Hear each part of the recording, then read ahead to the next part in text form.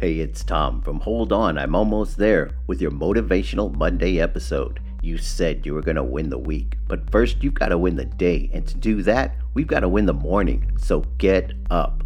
Let's go. And don't forget to join in our Name That Tom Bracket Challenge.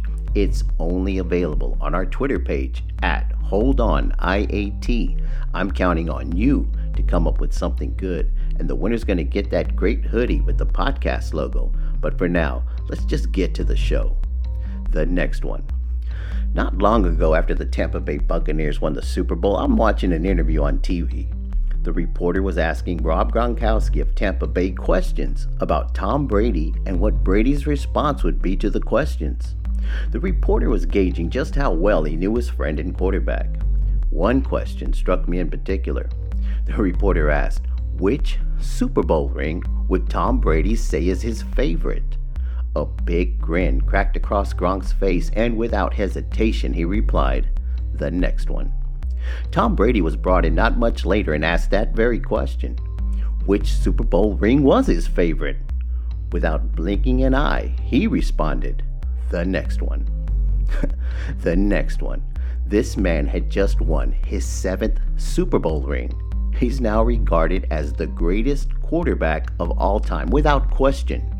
Yet still, it's not enough for him. What he treasures, what he longs for, is the ring he has yet to win. The next one. He's always working for the next one. This is what drives winners.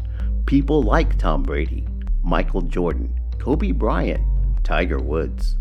Their drive comes not from the things they've done, but the things they have still yet to do.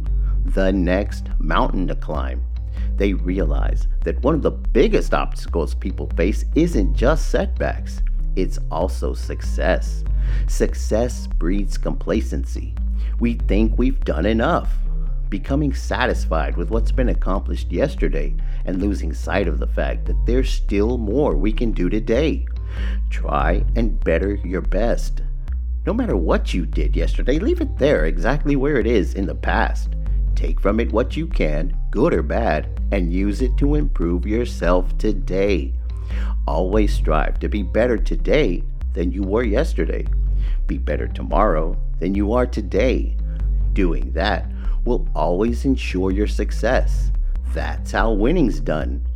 The people who have learned that secret are the ones who reach the very tops of their professions. You can do it too. You may not be the first person to do it, but you can be the next one. Stay sharp.